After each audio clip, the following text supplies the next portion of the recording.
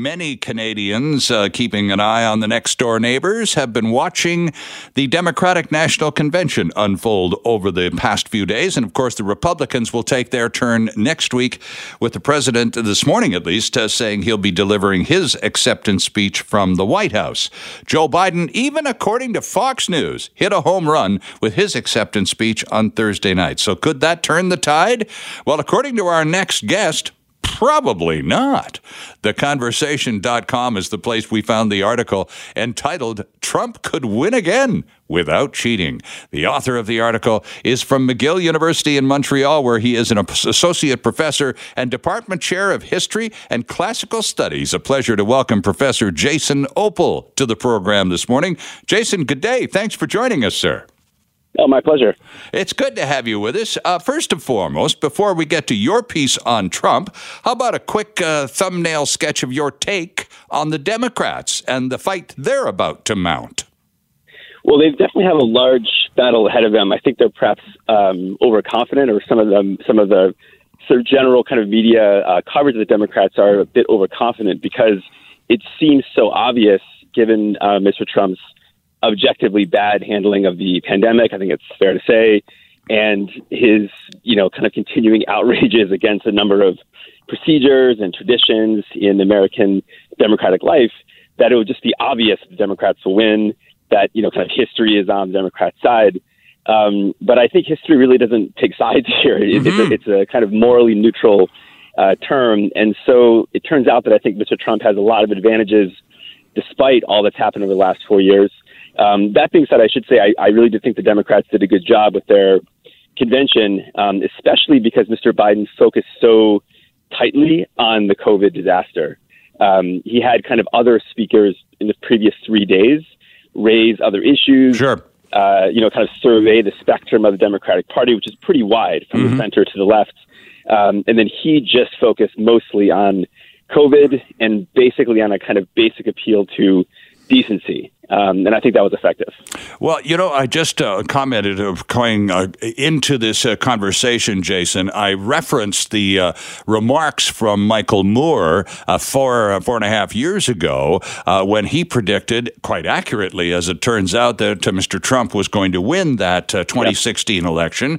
And he was, at the time, this is prior to his heretical new movie about climate change and those who would exploit it for their own advantage, he was, at the time, quite the icon of the left.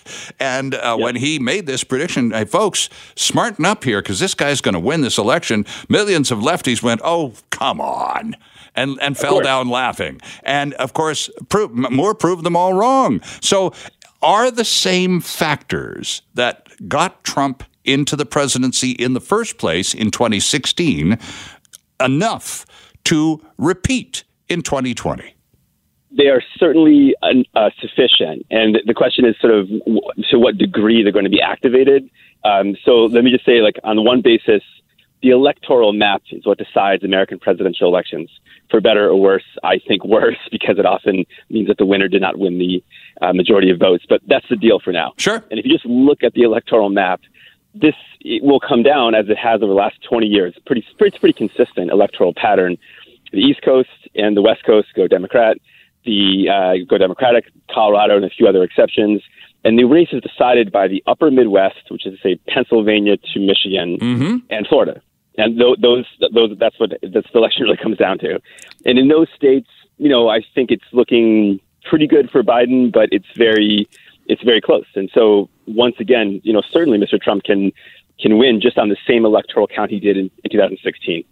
At a deeper level, what are the factors that make Mr. Trump possible to win? That's what I wanted to write about, because we hear a lot and we see a lot about the kind of extreme Trump supporters. Right? Yes. So the MAGA hat wearing. That's one phenomenon. It's very interesting. The base there are really white evangelical Protestants, not the so-called working class. But that's one thing. I wanted to write about the kind of more quiet Trump supporters who are less politicized, for whom Trump is a surprisingly safe choice. And I think those people will decide the election because they are well represented, especially in the upper Midwest and in Florida. And there are reasons for a lot of people to find Mr. Trump, as incredible as it might sound, safe. Jason, are those people who are going to go to that corner and vote that way this year, did they do the same thing back in 2016? Yes, they did. And so what they did, these people that I'm speaking to are generally conservative leaning, but they wouldn't consider themselves to be, frankly, that political, right? So that's an important point.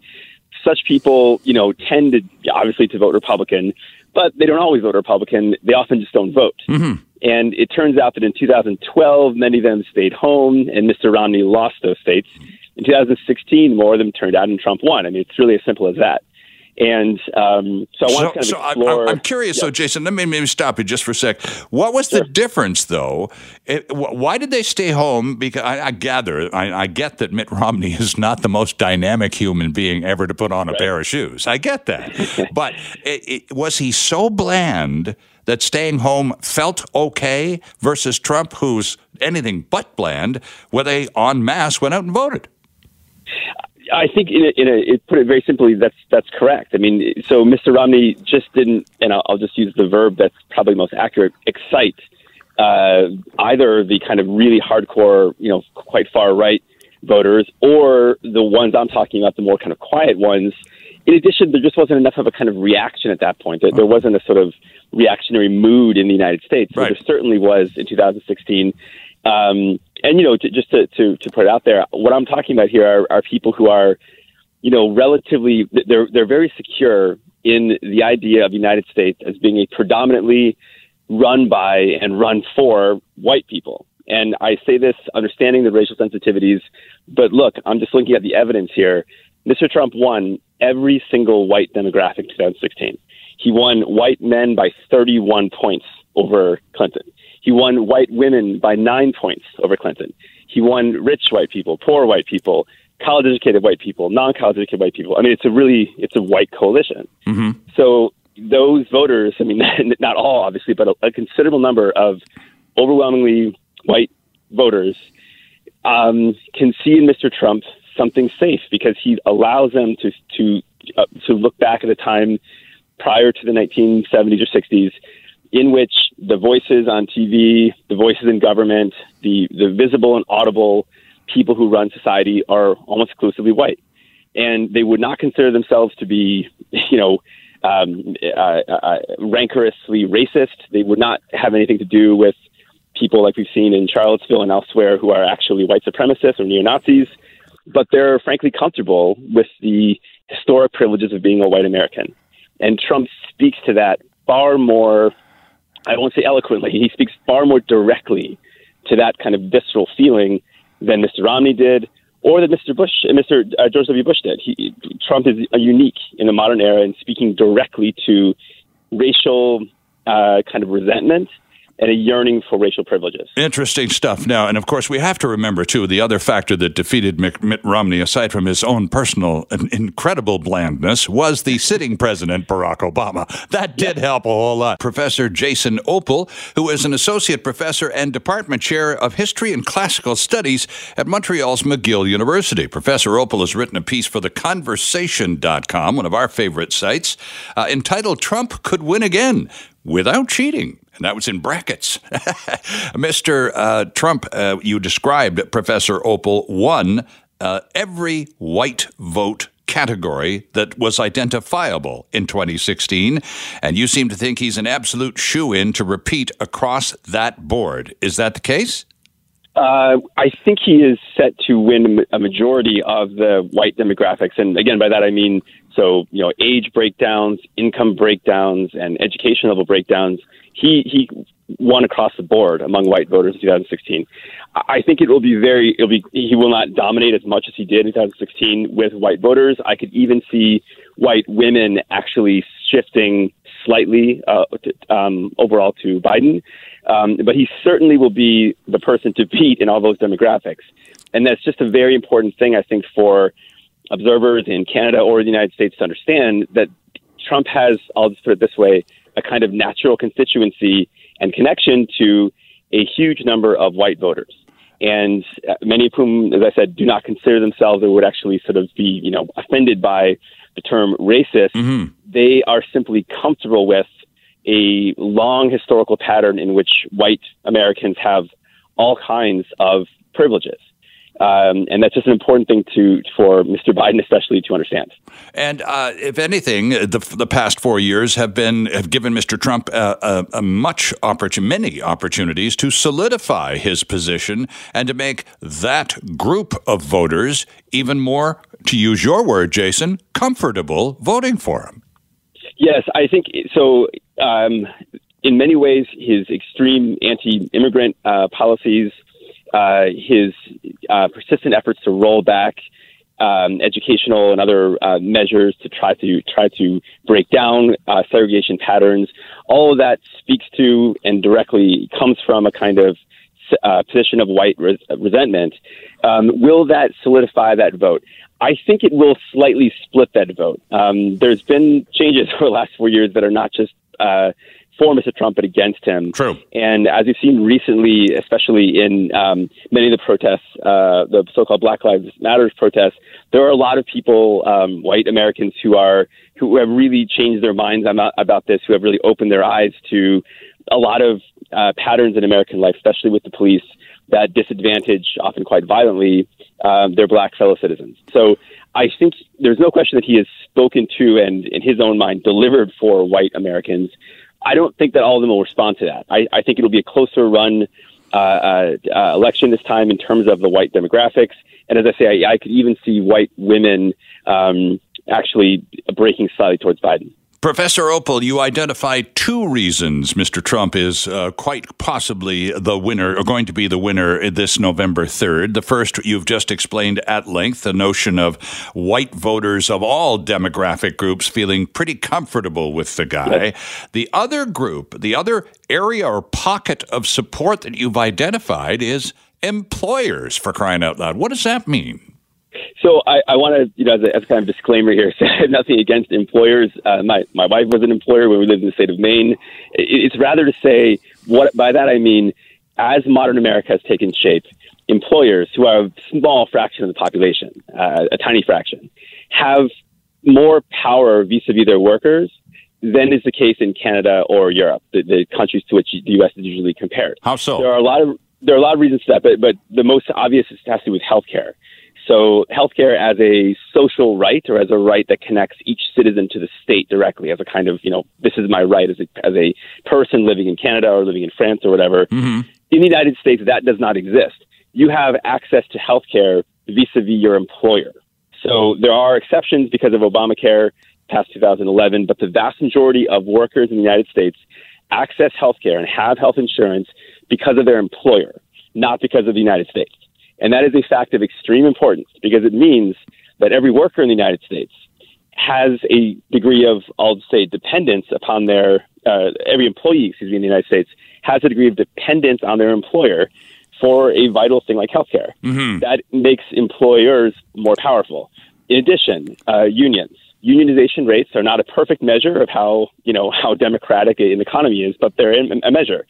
In the United States, that number of people who are in unions is about 10% of all workers and only about 6% of private sector employees. Mm-hmm. That's about 1/3 the rate in Canada, although there are significant variations across provinces. And that means that labor, for lack of a better term, is weak vis-a-vis employers. And employers overwhelmingly, although not exclusively, tend Republican, tend traditionally conservative. And in that respect, Mr. Trump, this is a surprising thing for many people, but he's a fairly conventional Republican when it comes to economic policy. If anything, he's a more extreme Republican. So cut taxes, cut regulations. And that's what he's done. He has delivered those things for employers. I'm mostly speaking about big employers, but small business owners as well. And in that respect, the rest of it, Mr. Trump's increasingly disturbing press conferences, mm-hmm. His increasingly, I'll just say, incompetent response to the pandemic. Frankly, that matters less to a lot of employers than the fact that he is a safe choice who will cut taxes and regulations and will keep the kind of state at bay or keep workers at bay.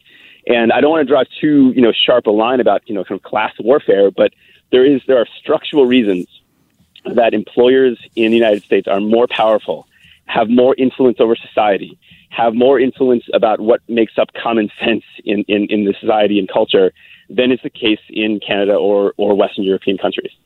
So it's interesting. You used the word safe. I think I've counted it about 9 times, Jason. Yeah. And not that I'm keeping stats here, but no, it just keeps coming up because your point of the article being that in any voting scenario, whether it's Canada, the United States, or anywhere else for that matter, a very large sector of the electorate is going to go out and make an X or whatever they do in the States beside the candidate that represents the safest option for the future. And your point simply is that for a significant percentage of the American population, regardless of his erratic personality or whatever, consider Mr. Trump's policies to be safer.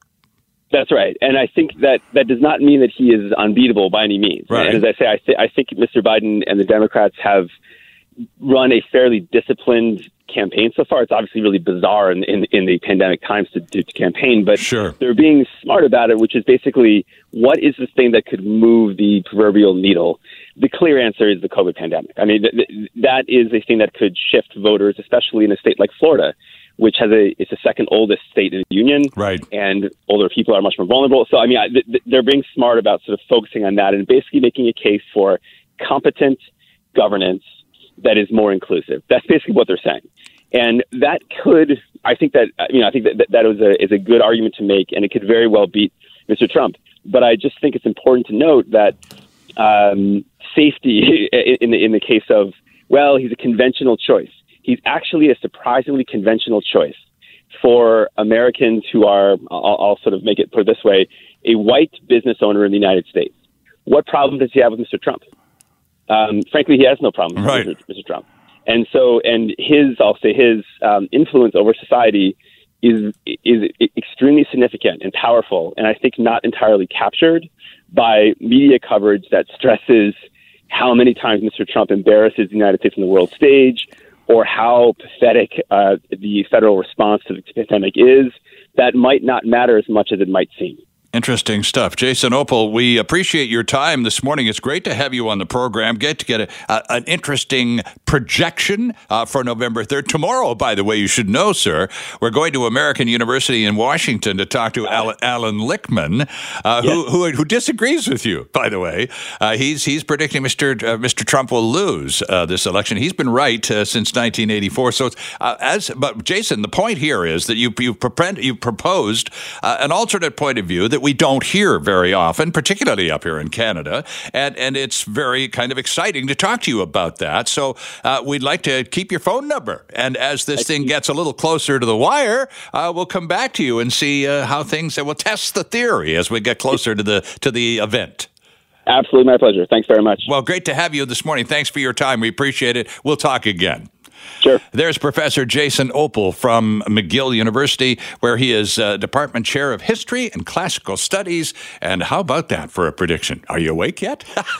We are going to talk agriculture here. The Trudeau government has prorogued Parliament, suspending all the committees, of course, doing investigative work into their malfeasance.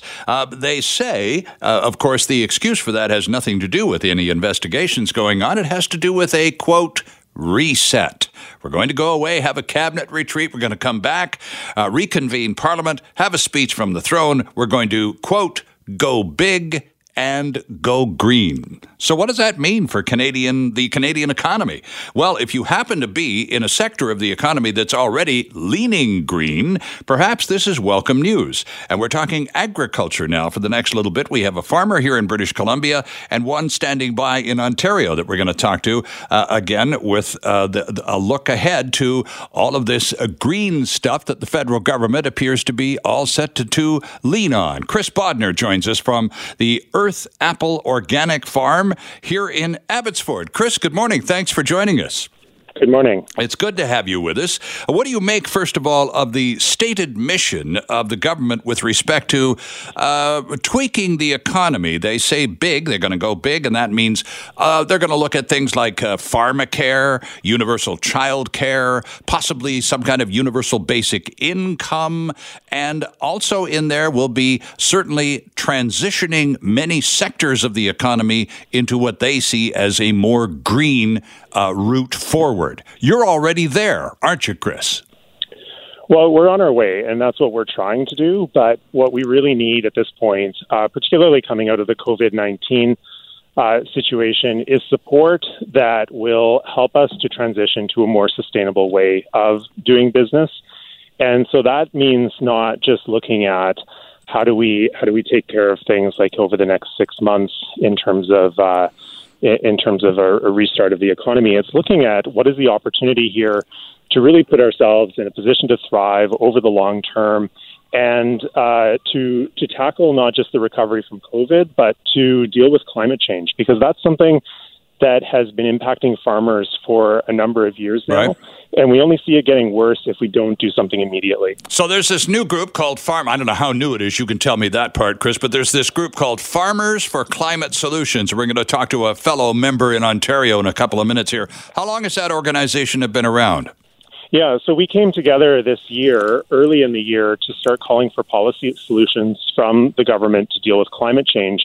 And then COVID-19 hit. Yeah. And so we've looked at what we were asking for, and what we actually see is the initial requests that we had back in January fit perfectly with what we need to do to keep moving forward. I mean, the same problems, you mentioned pharmacare, all of these other things, they haven't gone away because we have COVID. A lot of them are actually made that much worse. And so if we ignore these other things in restarting our economy, that is going to be a problem for the long term. And so as farmers, we're saying, let's look at how do we make our farms more renewable energy power sources? How do we mentor a new generation to come in and take better care, or to have the knowledge to farm in a different way? How do we increase our biodiversity on the farms to provide resilience when we're faced with changing climate? Well, Chris, those are some of the things that we really want to look at. Yeah, and on the website, for example, the first statement you make, this is Farmers for Climate Solutions.ca, friends. The first statement you make is Canadians know we need resilience in our food system. Well, what do you mean by resilience, Chris? What we mean is, like, for example, on our farm this year, because of the weather that we had in June and July, we lost all of our tomatoes. Okay. And so if that would have been a situation where we only grew tomatoes, we would have been making our crop insurance claim and we would have been done for the year. Mm-hmm. And what consumers would have seen is empty shelves. Like if this happened to a number of farms, or our suppliers would have seen nothing from us. The reality is that we farm a number of different crops. And so that's even that diversity within our crop plan. That is resilience built in, so that we always have something available to sell, to fill the shelves with. Mm-hmm. And that's something that consumers, they don't see what happens on the day-to-day basis in the farm. But when we start to see larger issues with weather, for example, impacting particular crops, and the one this year that I think a lot of consumers will have seen in BC, things like apricots, cherries, the wild weather we've had over the last 6 months meant that they had about a 10% of normal harvest off of those crops. And it's not the first time. This is the second year in a row they've been impacted so severely. And so that resiliency, we need to have a way to make sure that we have food to put on the table. And that food, the more local it is in terms of its production, the better access that we have to that as British Columbians and as Canadians in general. Chris, I want to. There's a series of recommendations the group Farmers for Climate Solutions has come together and made.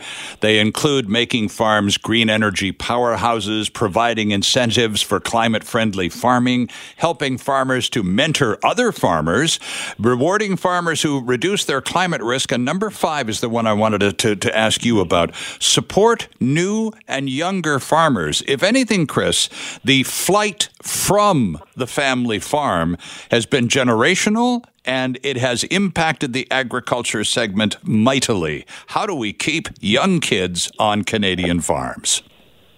Yeah, well, I think that is the challenge. But what we do see is that when young people see opportunity on the farm, they're more likely to stay on the farm. And I think British Columbia has great recognition of this. There's great public recognition of the role of farmers. But the big thing here is with the price of land and so on, it doesn't allow new entrants to come into the sector. And so getting new people into the sector, getting young people to take over farms, that involves both the mentorship so that they're paired up, but also practical financial support. Mm-hmm. So that means access to land, so that can be advantageous loan options for young people. It can mean different ways of accessing land ownership through such as partnerships and such. We need ways to make it advantageous for young people to see the opportunity as opposed to just seeing debt. And I mean, the problem that we see in agriculture when the pandemic hit was what was offered to farmers was essentially a whole bunch of new debt. They could access new loans, but that doesn't do anything to put them ahead. It just puts them further under that crushing burden, essentially, of decades of paying back that money. So do you see, and I hate to cut you short, but I have to because I got to take a break and I want to pop off and get some thoughts from Ontario as well. But final shot to you here, Chris. As the government gathers in seclusion before breaking the new policy book out, are you hopeful that the agricultural sector will receive some recognition beyond here, have some more fresh debt? I think so. I think that what we've seen from our government so far is recognition that they don't want to leave Canadians hanging in a lurch.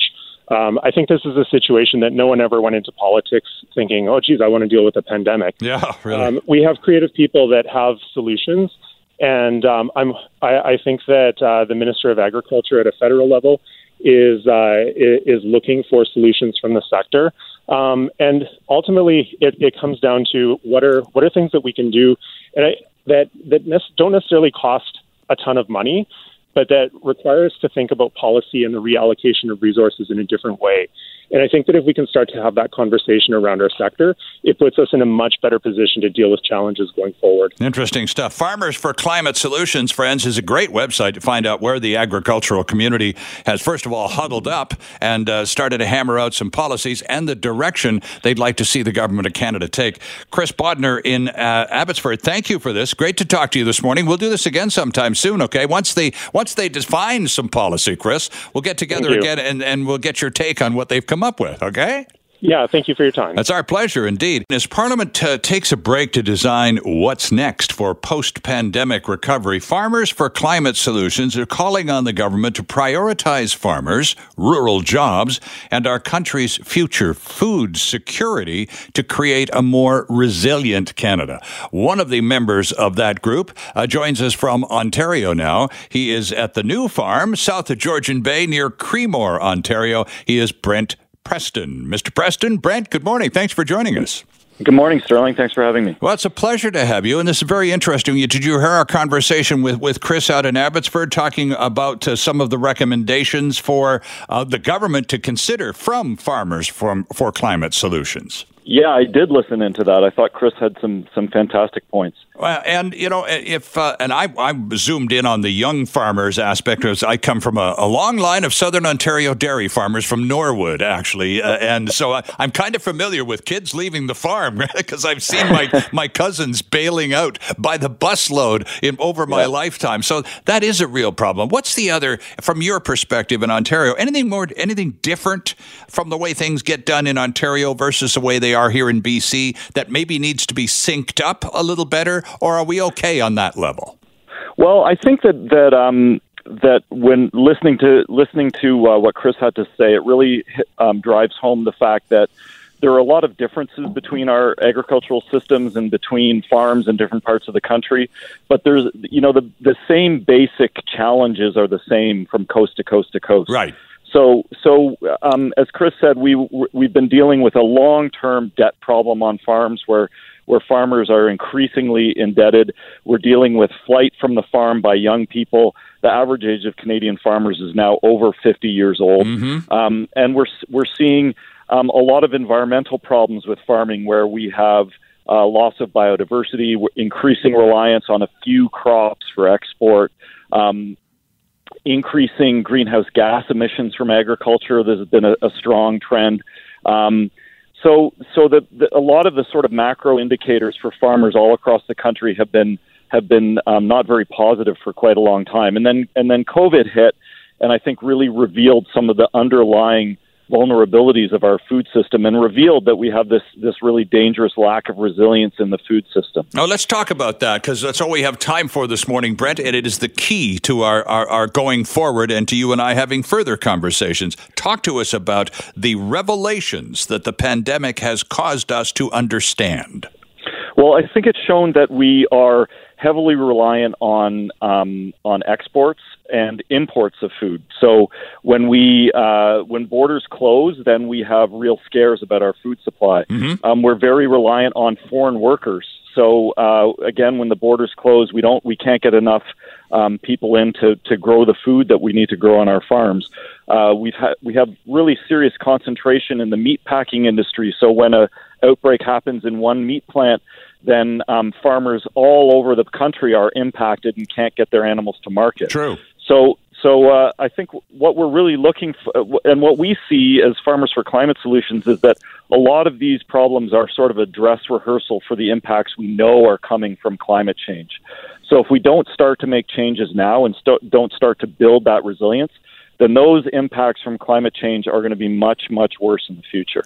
We've seen, Brent, large numbers of farms, and I'm thinking particularly of Manitoba, Saskatchewan, and Alberta, where the notion of it's just farming for profit. And I lived in Alberta for 3 years and watched enormous amounts of acreage being transferred from other crops, a lot of wheat-based crops, to canola. Why? Because the demand for canola worldwide just shot up through the roof, and farmers to use today's buzzword, pivoted and started planting canola. So they're starting to make some money, and I guess others would say, so what's wrong with that? Well, I guess they're planting something to the exclusion of everything else, but that's their call, right?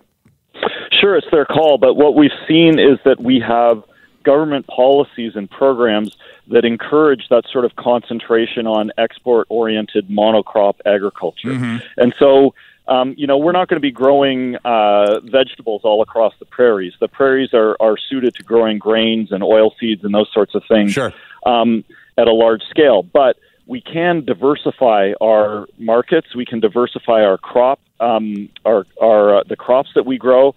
And what we're saying is that this lack of diversity is one of the main vulnerabilities we have when we start to face climate change. So unless we are planting a diversity of crops, really focusing on the health of our soils, ensuring that we have functioning ecosystems on farms, that the natural biological systems are working well, then we're not going to be able to withstand the extreme weather events that we know are going to become more frequent. We're not going to be able to withstand those periods of drought, those intense rainfall events.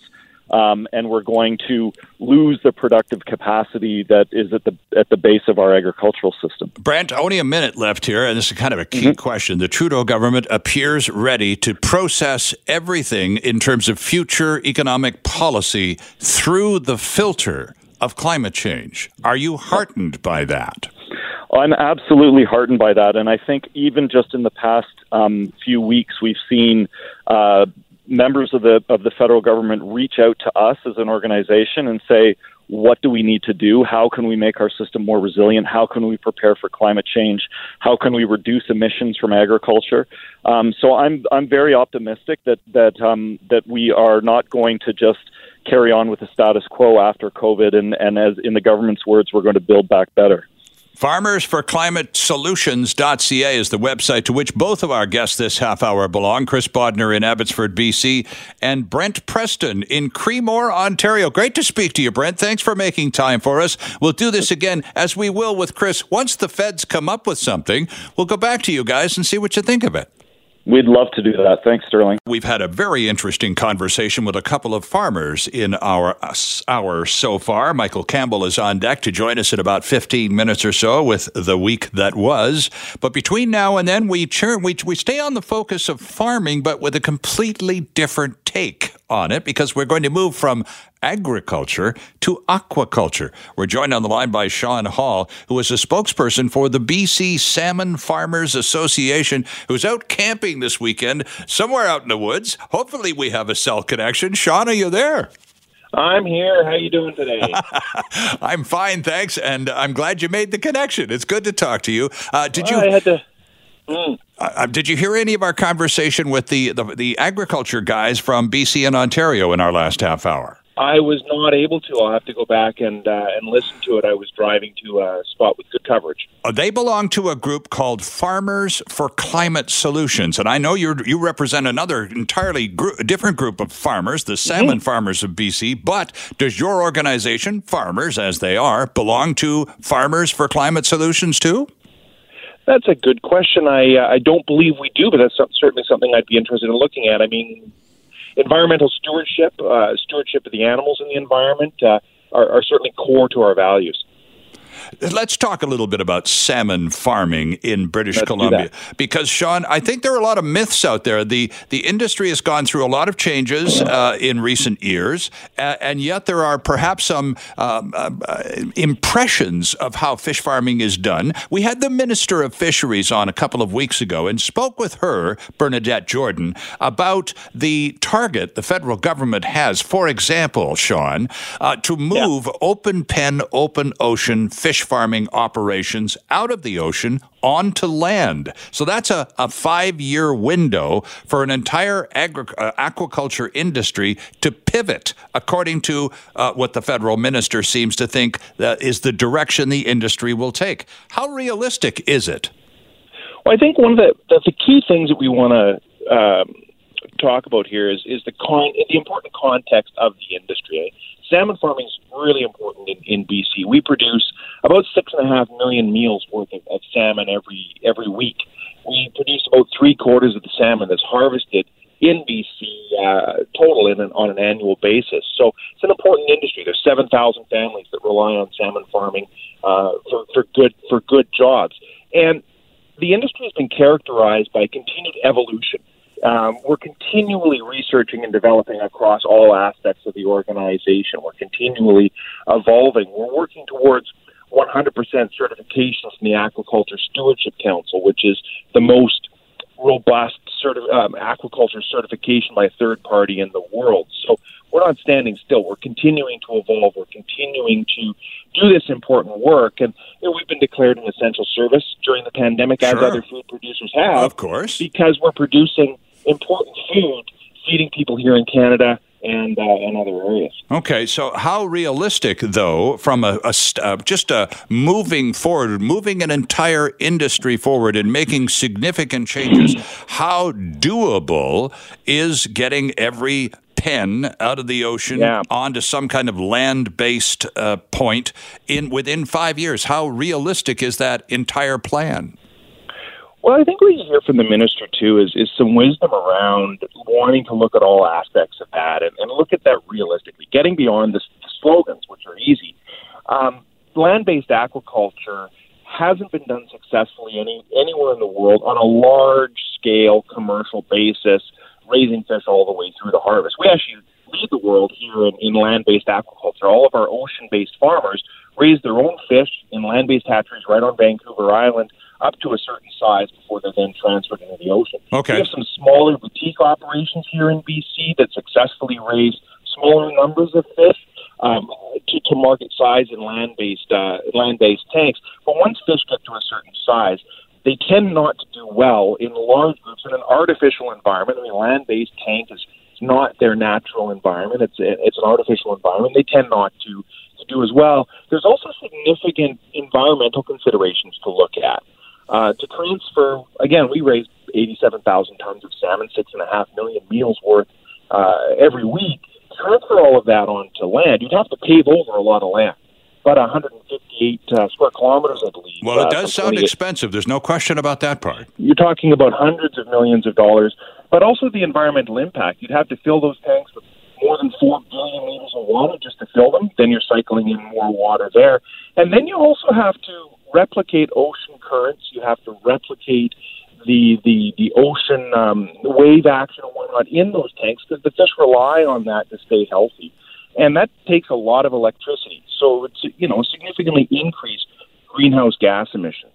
And right now, salmon farming, because we're raising cold-blooded animals in a natural kind of free-range environment in the ocean, they actually have, per kilogram produced, the lowest greenhouse gas emissions of any animal production sector in Canada. Mm-hmm. That would significantly increase. So I think you have to look at all of those complexities and all of those facts and what's going on behind the scenes. It's not a simple matter of just lifting a farm out of the water and plunking it digging on a big hole nearby and then dropping everything into that hole. It isn't right. Let me rephrase the question then, Chris. So let's suppose it's not a request. Let's suppose it's not a recommendation. Let's suppose they go and have their little retreat here and they come up with all sorts of exorbitant new policies and this we're going to go big. And so we're going to tell the aquaculture industry on the West Coast that 2025 deadline is now firm. And they must have all of their pens out of the ocean by 2025. That changes the whole dynamic, and it really becomes an imperative. Is that doable?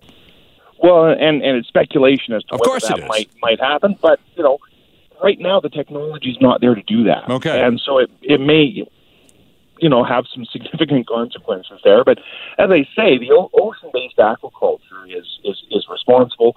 We're working to continually evolve, and land-based farming may well play a more significant role in the future as research and development continues alongside ocean-based farming.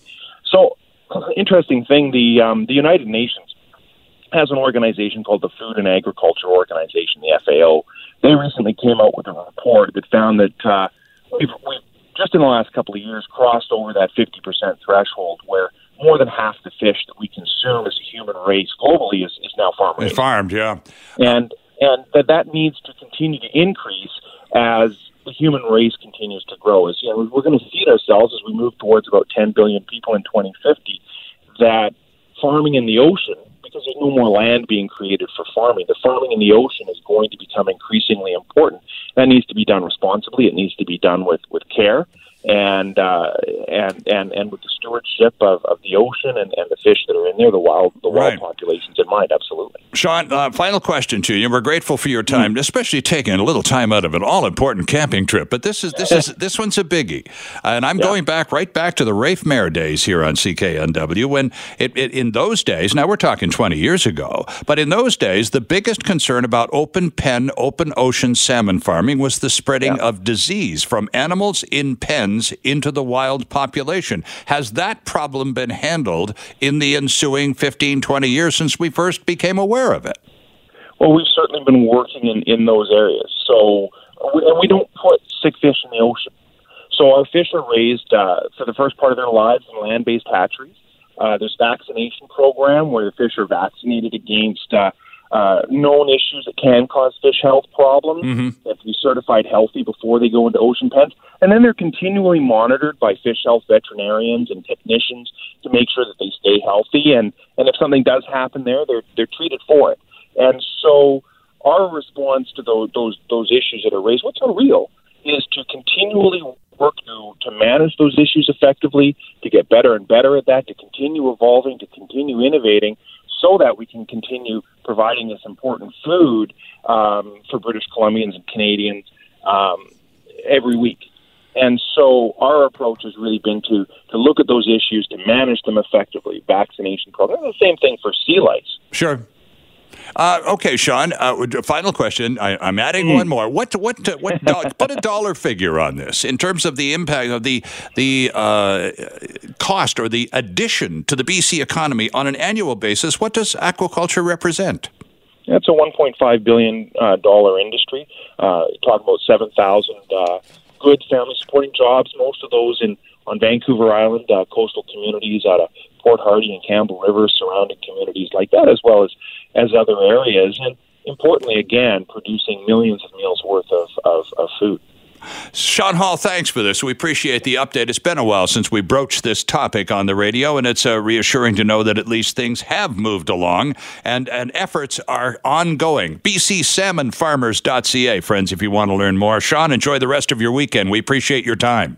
Well, thanks for having us on, and I'm happy to come on and talk about this anytime. Oh, we'll do it again. Count on it. Kyla Lee is a lawyer, a criminal defense lawyer with Vancouver's Acumen Law Corporation, a good friend of this program, who called us up one Saturday morning, not too long ago, to inform us that she had COVID-19.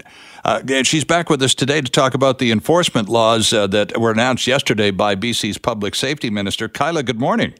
Good morning. Thank you for having me back. Well, it's good to have you back. And before we get into the stuff of the day, how are you doing?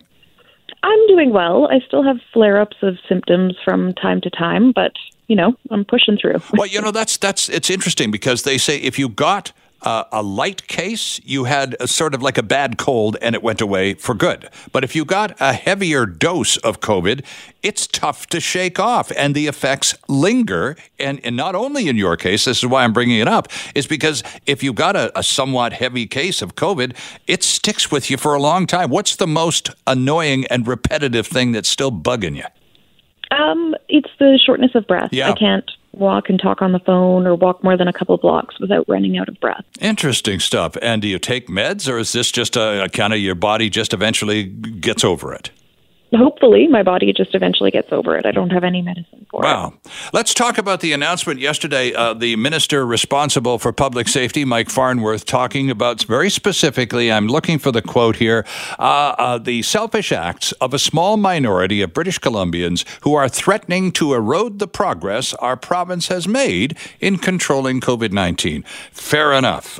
He also went to some lengths to, at the beginning of his remarks, indicate that he had vetted this stuff extensively through his lawyers and considers it to be challenge-proof. What is your take on that? Well, I do think it is vulnerable to constitutional challenges because of the provisions that deal specifically with not promoting activities or not, encouraging others to go to events. That's going to restrict people's rights to freedom of expression. However, I do agree that it probably will hold up in court because in Canadian law, even if something is unconstitutional, that violation of your rights can be saved if there's a pressing public objective Sure. to the law and it's proportional. Okay, so is it likely, because you kind of live for moments like this, you've had more than a few challenges in your career so far, and there's a lot more ahead. Is this the kind of thing that you expect to be challenged fairly promptly? Absolutely. There is a very vocal minority of people who are extremely opposed to any measures to try and control the spread of COVID-19. They think the economy should trump lives. And I expect that those are the type of people who are going to be bringing court challenges very quickly to these types of offenses. As a person who is still recovering from COVID-19, what is your take on the requirement for said measures, enforcement measures, $2,000 to organizers and promoters and $200 to individuals? Appropriate? I think it's appropriate at this point. I think it's disappointing that we had to bring this in. We gave people more than enough opportunity to follow the rules, to do things appropriately, and to respect other people. And people showed that they couldn't do that. So you have to take the next step. Okay, now let's put the shoe on the other foot because you're going to get a phone call. You're in the business. So it's a Saturday night in the big city. It's coming up tonight. So somebody's going to have a party somewhere. Somebody's going to call the cops, and the cops are going to show up, and they're going to be, most likely, they will continue to do what they always do, which is, okay, folks, there's too much going on here. It's time to break it up and go home. Now, the advice from the lawyer at this point, Kyla, I'm sure is cooperate, go home. Absolutely. Don't commit an offense. If you show up at a party and there are more than 50 people there, turn around and go home. Don't be there in a circumstance where you expose yourself to a ticket. You can make the right decision at the beginning to protect yourself, to protect others, and to avoid a huge fine. Okay. Now, let's suppose, however, and alcohol, of course, is frequently a factor, again, something you know all too well in your line of work, but let's suppose you, for whatever reason, get a $200 ticket. So then what? Well, there'll have to be a dispute mechanism in place, and we haven't heard yet from the government what that's going to look like, but I expect it'll be very similar to other provincial tickets where they're dealt with in a court similar to traffic court.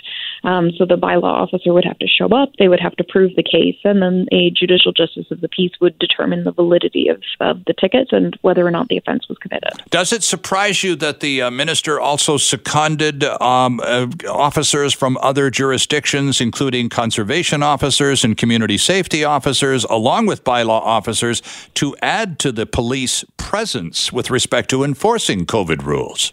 It doesn't. Bylaw officers, especially in cities like Vancouver, are already overworked. They've got a lot to deal with right now. And to add this as their sole responsibility would be too taxing for the enforcement to actually take place. So encouraging officers from other police forces in British Columbia to also investigate and prosecute these matters will allow for full enforcement so that people who are violating the rules will get caught. How about the host of that party that the cops are going to break up later tonight? And you and I both know it's going to happen. So if the people are chirpy and chippy, they're going to get $200 tickets for not leaving quickly. What about the host of the party? Is that an automatic $2,000, Kyla? It's a $2,000 fine for hosting an event that violates the gathering or the distancing rules, and that should be a sufficient deterrent to people. Parties are expensive to put on anyway, and another $2,000 or risking another $2,000 on top of it is going to make it not worth it for a lot of people. But then for promoters and people who are putting on private events, the $2,000 is simply it's not tax deductible, obviously, but it's simply a cost of doing business. If it's a for-profit event, you just subtract that from the profit line you're attempting to achieve. And I think a lot of people, may run the risk of working that cost into the cost of the event, raising their ticket prices, raising the drink sale prices to try and make that money back. Yeah. To me, that's socially irresponsible behavior. Okay, so and now there are also those individuals who promote and host these events. There could be liable for greater penalties, especially if there is a repeat behavior, right? Yes, and I think Minister Farnworth yesterday hinted at possible criminal charges. It's not clear to me what criminal charges could flow from that. I'd be interested to hear his take on that, because the way I read the criminal code, there's really nothing criminal that I can see that would apply in those circumstances, but I'm sure he's got legal advice on it, and it'll be interesting to see how that plays out. Yeah, and I guess it's that the criminality would be violation of public health regulations, which aren't in the criminal code. Exactly, and the criminal public health regulations that we have in British Columbia are provincial laws. In order for a law to be criminal, it has to be a federal law. So there has to be something federal that allows them to prosecute these people. Well, presumably it's that state of emergency we continue to be in, right? Yes. All right, Kyla, thank you for this. Stay well, huh? We're still counting on you to make it back to the studio for an in-person appearance. It's been a while. Yes, thank you for having me. Take good care, and thank you for joining us. Hi, it's Shauna, and I might be a bad parent because my kids think French fries are vegetables. Hey, it's Ryan, and I might be a bad parent because I went out for wings when my wife was in the hospital after giving birth. Johnny here. I might be a bad parent because in my house, the tooth fairy gives pocket change. But we're not alone. Len emailed us and said his 6-year-old daughter's Tarzan moment going from love seat to lazy boy by curtains made him more proud than any dance recital. And Andy left his 2-year-old at the rink. All right, guys, I'm sure we're not alone. Like Andy's kid. For stories and confessions like this, make sure you check out our podcast. It's called Bad Parents, and it's available wherever you get your podcasts. I left a glove at the rink.